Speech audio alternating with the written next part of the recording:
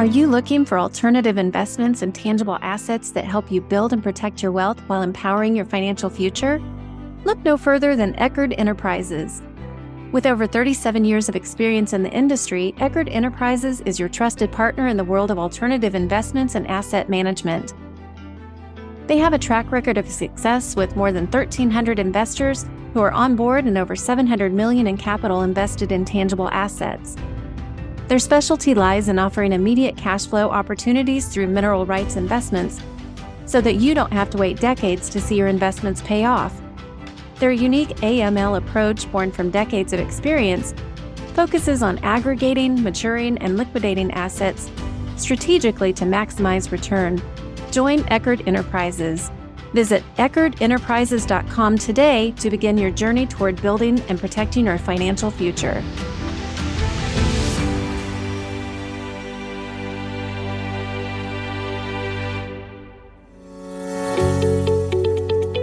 What's up, everyone? I am joined today with a familiar name. Many of you know Doug Crouse, I'm sure. I'm excited to talk with Doug about some of this craziness that's going on with the mortgage industry and mortgage rates in particular in the past few months. If you hadn't been paying attention, rates have been like skyrocketing. And so we're going to talk a little bit about what's going on there and what you might expect in the future. We're also going to get into primarily talking about like the pros and cons of a physician loan. So Doug, I'm sure some of you, Doug is the man with physician loans. He knows them backwards and forwards. He does physician loans in like pretty much, I guess he's 49 states now. So he does them all over the country. And he, through his lender, BMO Harris Bank, offers those and knows a lot of the stuff behind the scenes there. So we're going to be talking about the pros and the cons of the physician loan today and working through those. And so these are the things you need to know, ideally, before you're going about purchasing a home, especially if you're purchasing it with a physician loan. So without further ado, let's jump into today's episode. Doug, what's up, man? Hey, Daniel. Thanks for having me on. Yeah. How you been doing? Doing good. Doing good. You surviving all this mortgage craziness? It has been a little chaotic with the Fed move. A little shocking when I talk to some people and they see rates are 2 points higher than they were 3 months ago. So that's sticker shock to some. Yeah. I guess it's been 2 months, 3 months time has been up about 2%, right? On average. Yeah, I think probably the end of January, 1st of February, I had 30-year fixed rates hovering around threes. Low threes even, and now we're upwards of 5 for 100% no money. So yeah. We're a little different than most, that our jumbo rates are quite a bit better than our conforming rates. So if it was a below 647 limit, mine's actually mid to high fives, where if it's a jumbo with 5% down, then I might still be in the high fours. But okay. Big jump. That's a really unique setup. I want to get into that because that's, I think, an important point we'll circle back to. But today I was thinking maybe we talk like pros and cons of physician loan. A lot of you guys listening are physicians. You're thinking about the physician loan probably naturally, but there are multiple options out there. In a lot of cases, the physician loan is going to make the most sense. But there are plenty of cases where it doesn't make a lot of sense. Doug already started to sprinkle in one of those scenarios, which, like I said, we'll circle back to. But maybe before we get into that, let's start with the advantages of the physician loan, just to get that out there. 3 main reasons why people take physician loans. 1, low down payment. So normally you couldn't borrow a 7-figure loan without putting 20% down. So like in my case, every lender is going to be different rules for their program. But mine, we go to $1 million with no money down, $1.5 million with 5%, and $2 million with 10% down. That's going to be 20% down on a typical jumbo loan. So there's your first advantage. The second is lack of PMI. I mean, our default rate on doctor loans is 0. So we don't really need PMI to insure us against loss. So that's a big savings compared to a jumbo loan that was going to have PMI. And then the other almost main reason that people utilize a doctor loan is when they're moving across the country and taking a new job. This one actually lets you start with just an employment letter with a signed contract with showing your salary. And this is something that varies. Everybody's got their own set of rules again, but mine's up to 90 days before your job starts. If you got a signed offer letter, then that's what you qualify on, is your future income. So that's really your three main benefits of a doctor loan. So no money down or less money down than the typical loan. You get to avoid PMI, private mortgage insurance. That's the annoying cost you have to pay normally when you don't have, 20% down or... Yeah, and that's quite expensive, and that one's credit driven too. And it sucks because it's just a pure expense. It's like just straight up. It's you paying insurance to protect the bank. You're getting nothing out of it except a loan.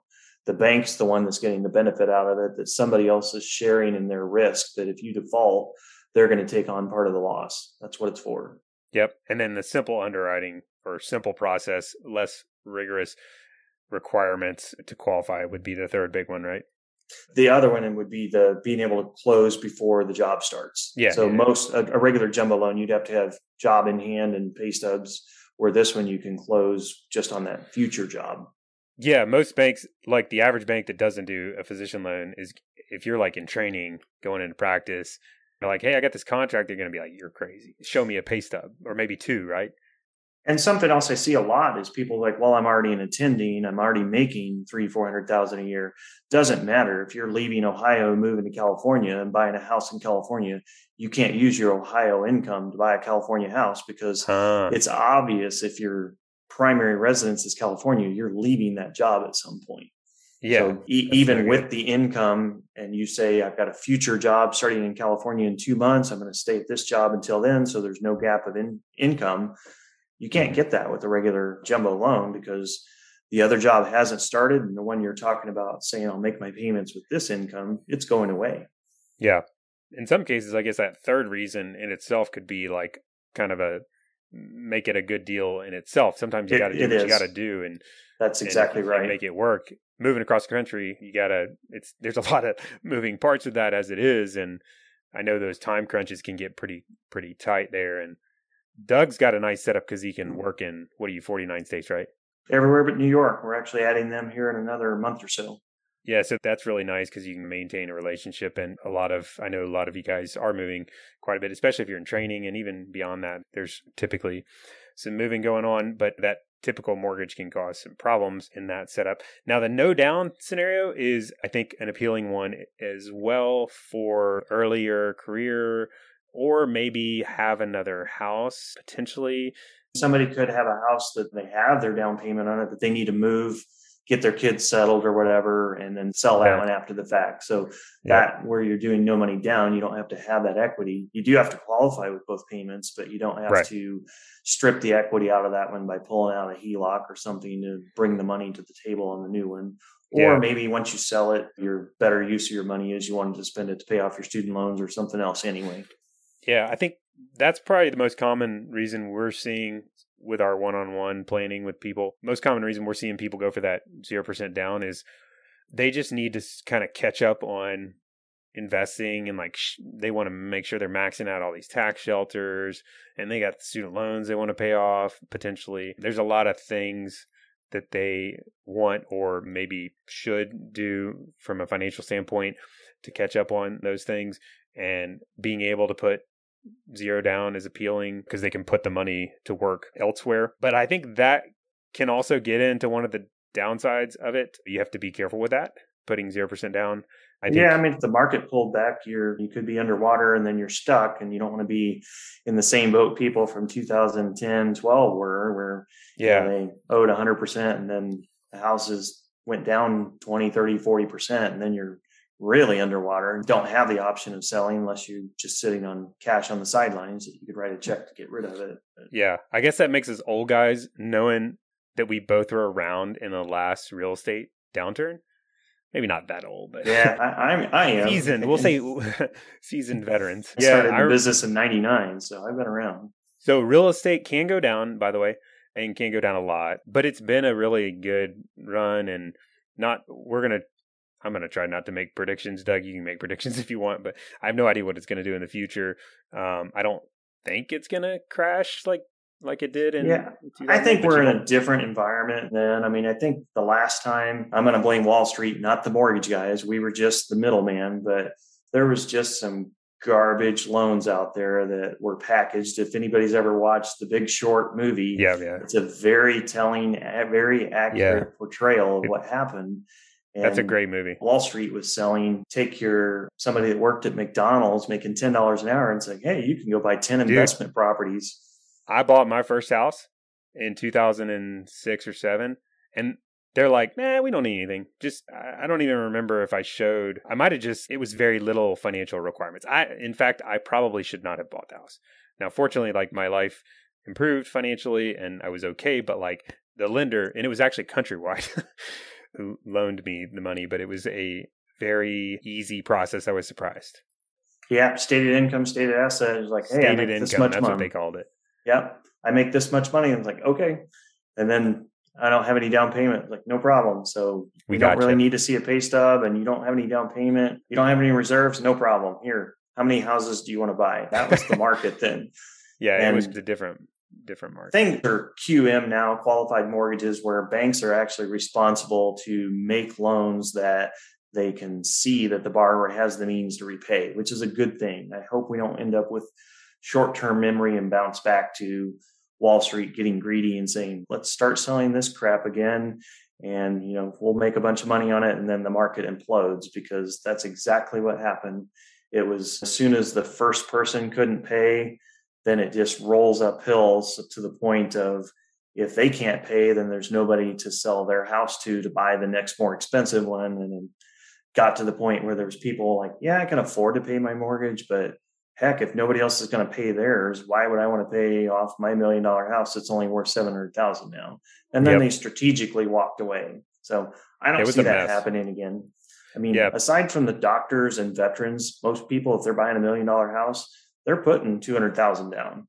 The veteran and the doctor are really the only ones. And when I say doctor, I'm including dentists and a few other professions they lump in. But professionals that I joke, my wife's a doctor too, that if she lost her job, she's got 5 more offers at the end of the day.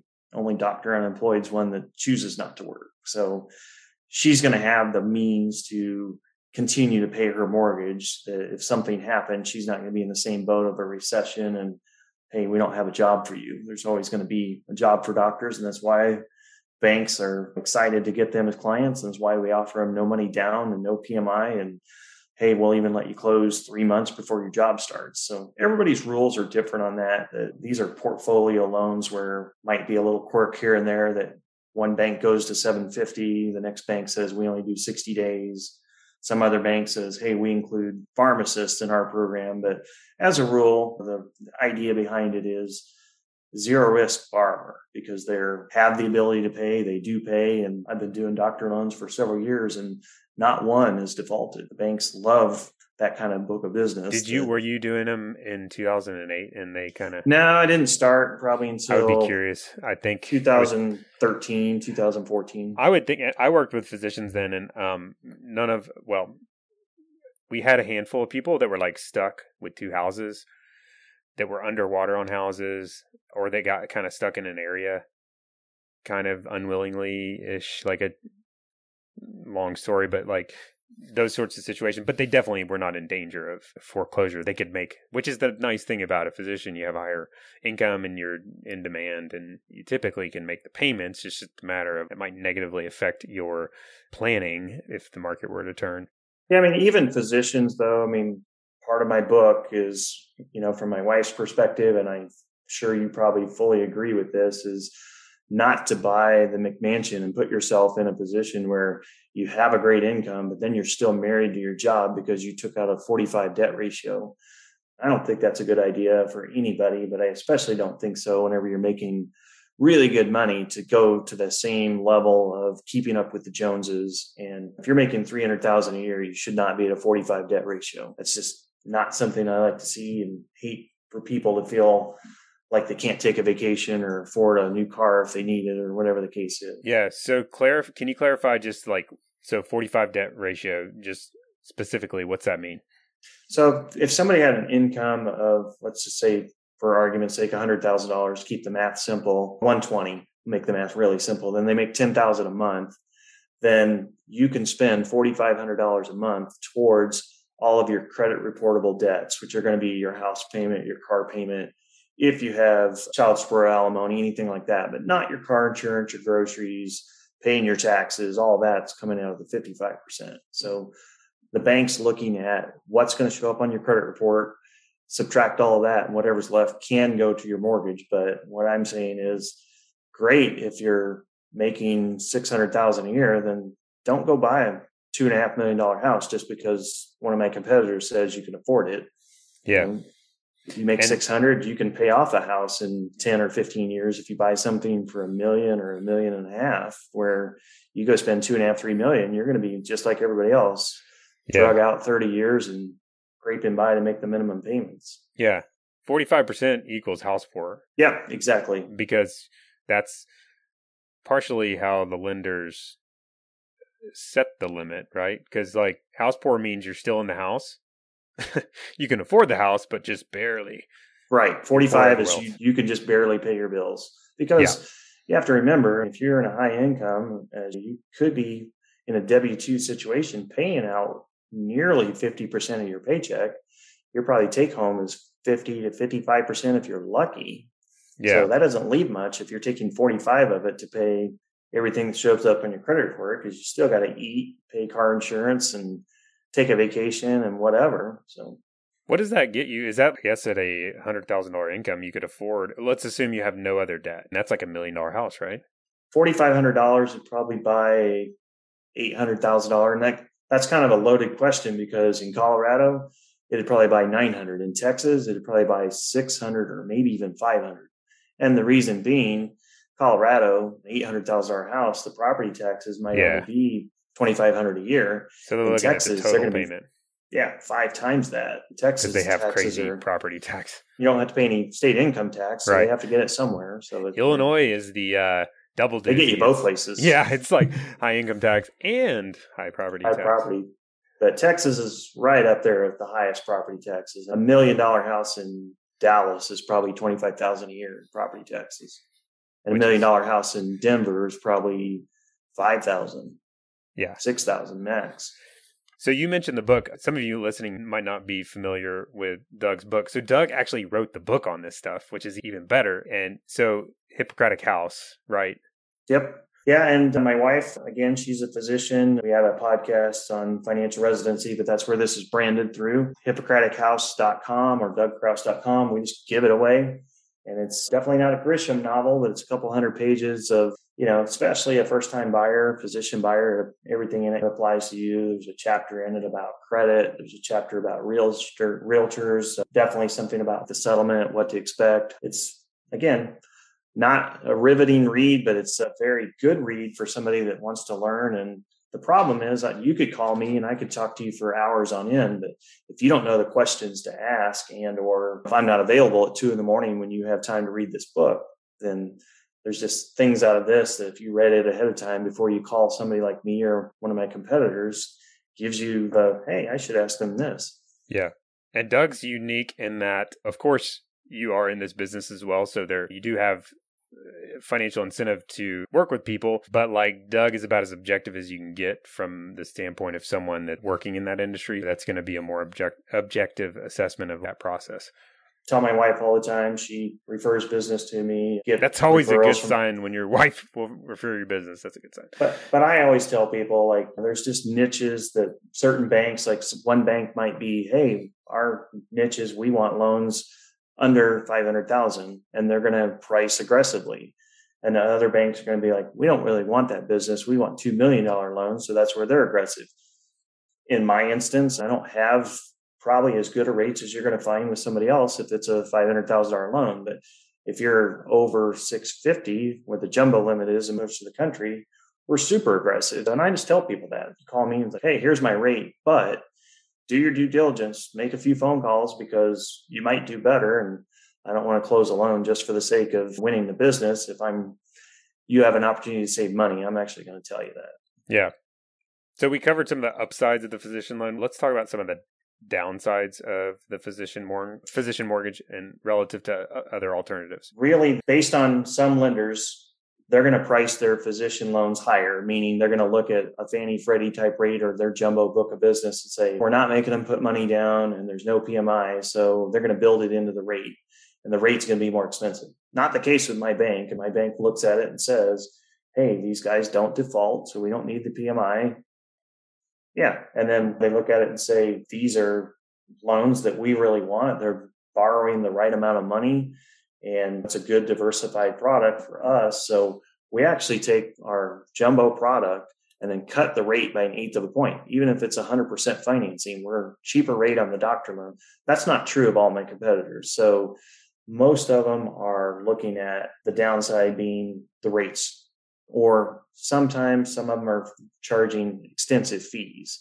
Also not the case with mine. Mine's our underwriting processing fees $1,150, but if you're $1 million loan, we're giving you an $1,800 credit. So we're actually paying you to take a loan from us. So it just depends. You have to do your due diligence when you're asking. The three things that you're looking at when you're choosing a lender is service. Obviously, you got to find somebody you like, thinks is going to get the job done, rate, and then the closing costs. So the closing costs and or rate with some of my competitors are higher. And that's the big downside.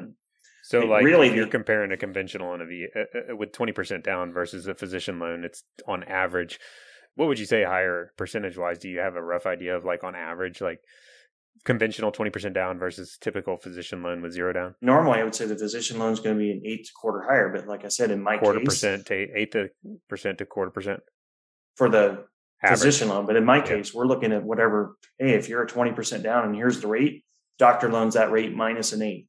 That's just the way we price our doctor. You take it 1/8 off the jumbo, or both conventional and jumbo? We take an 1/8 off of whatever you price out as a non-doctor loan. It's an 1/8 lower if you take a doctor loan. So if somebody comes to me and says, hey, I want a $2 million house with 20% down, you think you want a jumbo loan, but really I'm like, no, you're a doctor. I'm going to give you that jumbo loan, but I'm going to call it a doctor loan because you're getting an 1/8 off the rate. So it's just a cheaper product. But I think the only thing that probably is going to compete with a doctor loan would be a veteran that's disabled. If you have that 10% disability and you waive the funding fee, then VA rates, oh my God, back in March of 2020, my 30-year VA rates at the time got down to 2.1% for 30 fixed. This bank I'm at doesn't even do VA loans. It takes special training for the underwriters, and they don't have it yet. But that's really the only one I find really competitive with the doctor loan, unless you're at a bank that is upcharging their fees and or rate because it's a doctor loan.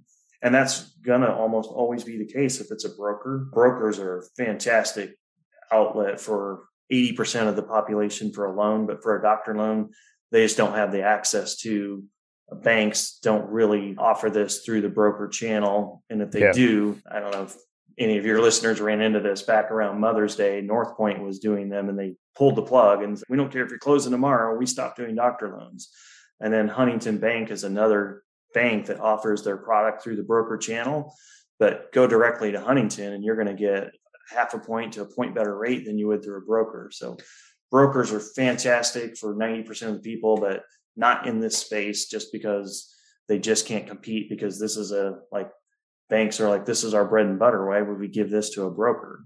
Yeah, that makes sense. So downside in general, sometimes interest rates can be higher overall in the market, but with your products, it sounds like they're a touch lower. It's worthwhile to compare, especially if you're not working with Doug. You want to compare alternatives.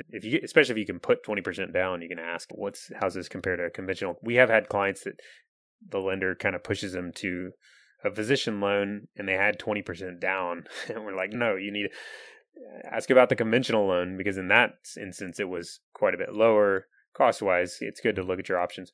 I think one of the other downsides, this is not like a product downside, it's more of a psychological, I guess there's a temptation with going 0% down to maybe get a little overextended and have 0% equity there. And if you have $0 elsewhere, that can be a problem. If you're really pushing the envelope of this, you can get into more trouble the further you go with all this stuff. So if what I'm trying to say is, if you're going to get into trouble, I'd rather you have 20% equity than 0, because and people are human nature. People have a tendency to not necessarily tied up, but just spend the money. So if you're not going to be somebody diligent and invest it and save it and have access to it if you need it, then 100% finance loan, as you're saying, and then you don't have an emergency fund, and or if it push came to shove and say, I need to move across the country and I owe 100% here by the time I pay a realtor, you need to write a check to get rid of your house.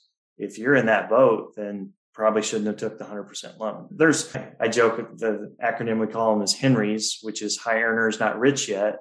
And some new attendings, of course, they fall into that. And that's partly what doctor loans exist for too, is yes, you can make the payment, but no, I don't really have any money just yet. You're going to get there, but I am definitely in the camp that if you're taking 100% financing and you don't have a lot of money, then start gaining some money quickly. If you're buying, so don't buy a house to where you can't then start setting aside a decent chunk of money to build up your emergency fund. So if you're going to close on a house and you're at a 45 debt ratio, you're not really able to then say, now I'm going to save another 2, 3, 4, 5,000 a month for that instance where I do want to move cross country and I have to write a check to get rit of my house. So it's got its pros, but it's also dangerous if you don't use it. Yep. It's like anything. We're always trying to talk people into tracking their net worth just as a kind of good financial discipline. And maybe not the coolest thing in the world to track your net worth. I don't know. I'm a financial planner geek. But anyway, the nice thing about it is when you start tracking it, I would always suggest quarterly or even monthly. But when you start tracking it, you can really see your progression, how you're doing and how things are growing. And so going back to what we were just saying, a lot of people get overextended on the house, which limits their ability to grow their net worth, or maybe just their home is the only asset that's growing. And that's a problem sign. Like and hopefully the home does keep growing because like you said, last 20 years, yes, but not last 20, but since the implosion corrected and since 2012, the last decade, we've seen nothing but appreciation. That doesn't necessarily mean that's going to be the case for the next 20. Yep. So if your net worth is not growing aside from the house, so a lot of people have nice houses in Medicine and real expensive houses, and they've been growing a lot. So you got $1.5 million house all of a sudden.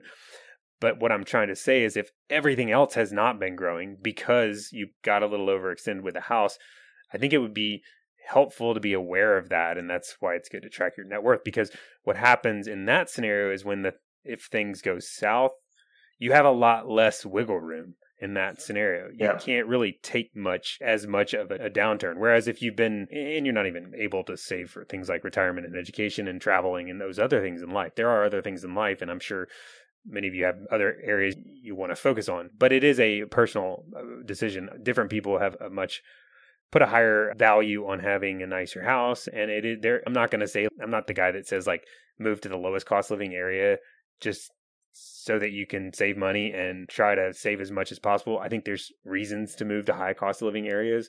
Oh, absolutely. People and family, and that makes sense. I think that's what really matters in people's lives. So that's what it's really about, is being able to match this sort of thing with what you consider most important.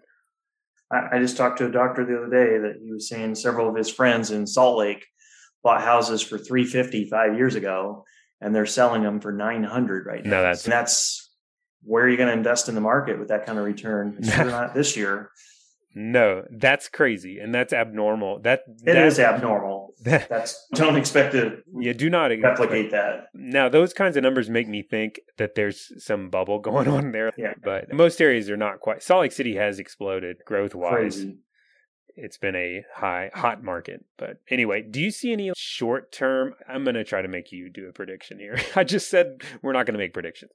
But I'm going to make Doug make a prediction. Maybe not a prediction, but what are your general thoughts on like where things are going from here? Like with the lending world, do you see any like trends? I'm curious of your observation. Before we started, we were just joking about it. I think expert weatherman's going to be right 60% of the time. So I'm going to preface my guess here. That's why I want to know. Most people are 40%. Doug's going to be 60%. This is great. Flip of the coin, 50-50. You're going to be right half the time. I might be right 60% of the time, but I think rates are going to probably continue to climb the rest of this year, but not at a pace that, we've seen year to date, because I think we've seen a huge move. So if you see rates go up another 0.75 of a point between now and the end of the year, I'm in the camp that it's just as likely that next summer rates will be lower than they are at the end of the year than they are higher. And the reason I think that'll happen is they've got to do something, because as we were talking, Salt Lake or Austin, some of the prices there went up 35, even 40% in a year's time. Something's got to give. They got to put the brakes on that. And that's going to happen with the Fed stepping in. And when they do it, I think they're going to do things to a point where it's not an exact science. So they're probably going to overshoot. And that's where I think there's just as good a chance that as rates are potentially higher at the end of this year, I could see it being 50-50 that next summer, they actually might have to come back and say, oh, we overdid it and we just don't want to crash the market. So here, we're going to lower rates back down. So time will tell. That's my 60% guess. But housing prices, there's too many factors that rates not the only that's driving them, that nobody can sustain. I don't care if you're a cardiothoracic surgeon making $1 million a year. If rates or prices keep going up 20% a year, the surgeons coming out 5 years from now aren't even going to be able to afford a house. So that's got to stop. But I don't personally think that we're going to see anything close to what we did in 2012 or 13. I think if you see a correction, it's going to be stop seeing 20% appreciation. And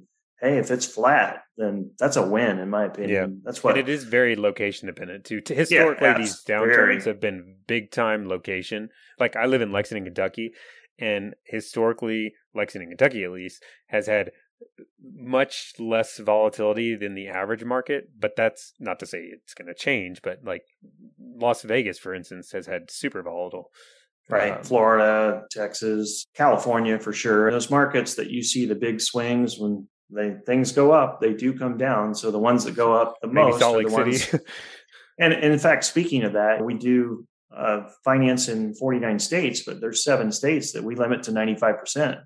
And that's the states that they're looking at and saying, hey, if something's going to happen, it's going to be one of these 7 states. Can you tell us the 7 states? Yeah. So it's Florida, California, Maryland, Idaho, of all states. I'm not sure. Idaho's hot. Is it? Yes. That one surprised me. It's so super hot. And then Nevada and DC. So those states are states that my bank's saying, hey, we're just going to limit these to 95. So we don't think the market's going to come crashing down either, or we wouldn't still be doing 100% loans.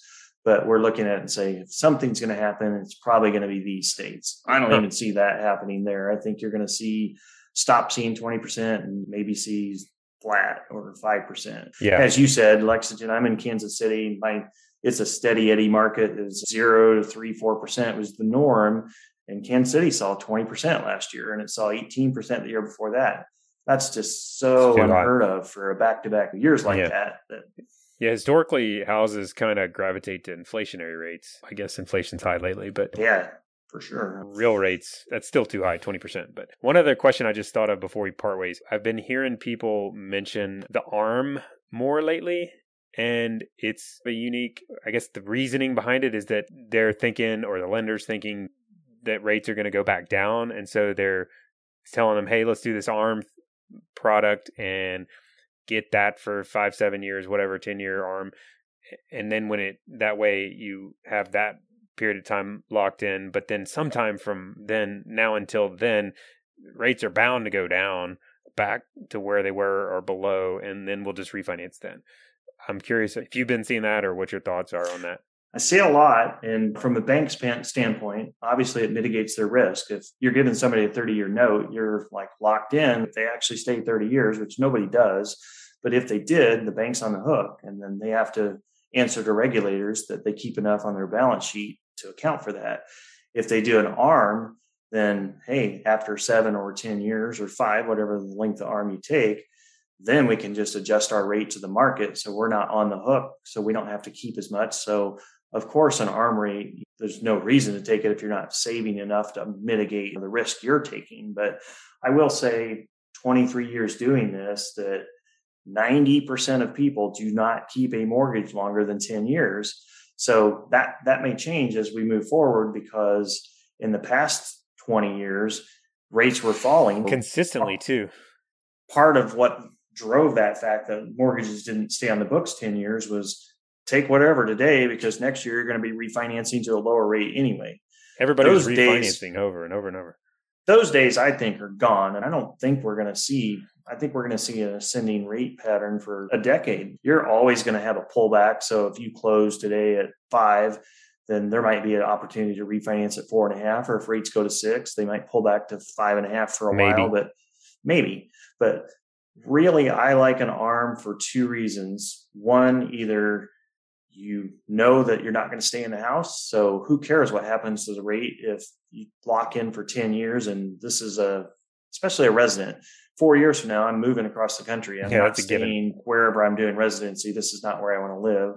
Or two, you make enough money and you were conservative enough that, hey, if my rate does jump to 4 or 5% on me, I can just write a check and get rid of my mortgage. Yep. Those two reasons is why I think an ARM makes sense. But otherwise, if you're saying, hey, I'm going to save $200 a month times the next 10 years, that's $24,000. And you'll actually save another, in that scenario, say another 7,000 or 8,000, that the cheaper rate will pay down equity faster.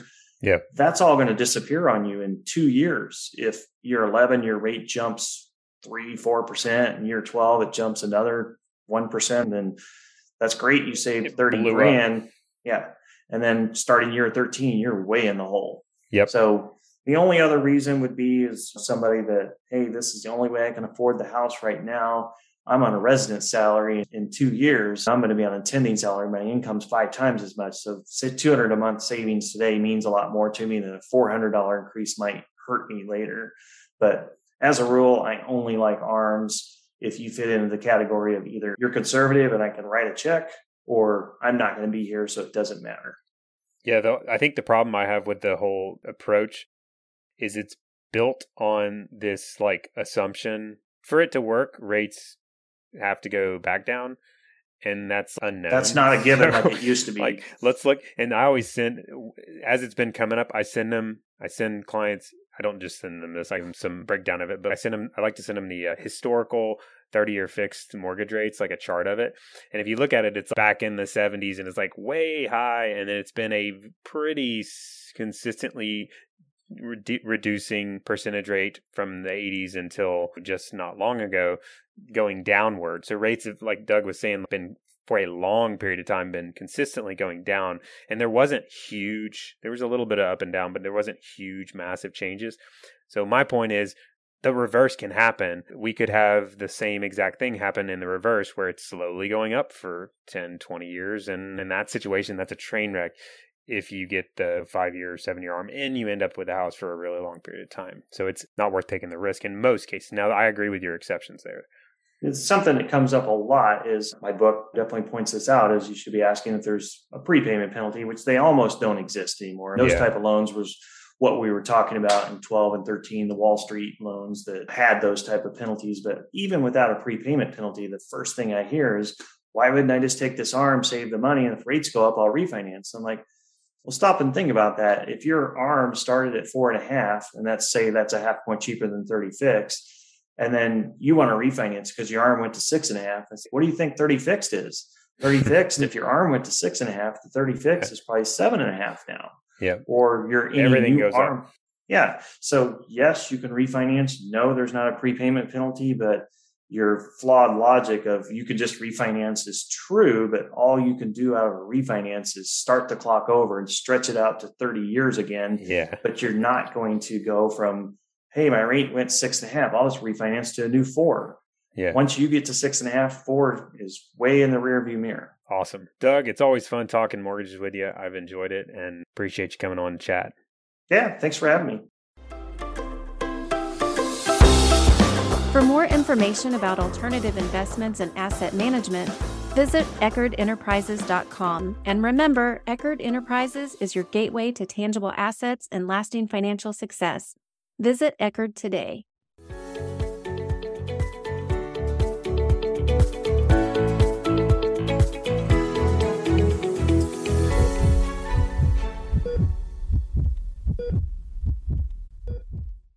Please know that anything I've said today in this podcast should not be considered advice.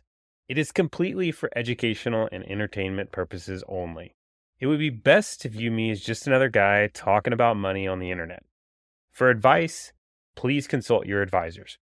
If you don't happen to have a financial advisor already, I happen to know a firm that's absolutely fantastic. It's actually the firm I started and currently run now, Wren Financial Planning. And we would love to get to know you better and see if we might be able to help.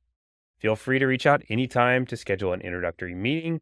You can find more info about us at www.renfinancial.com.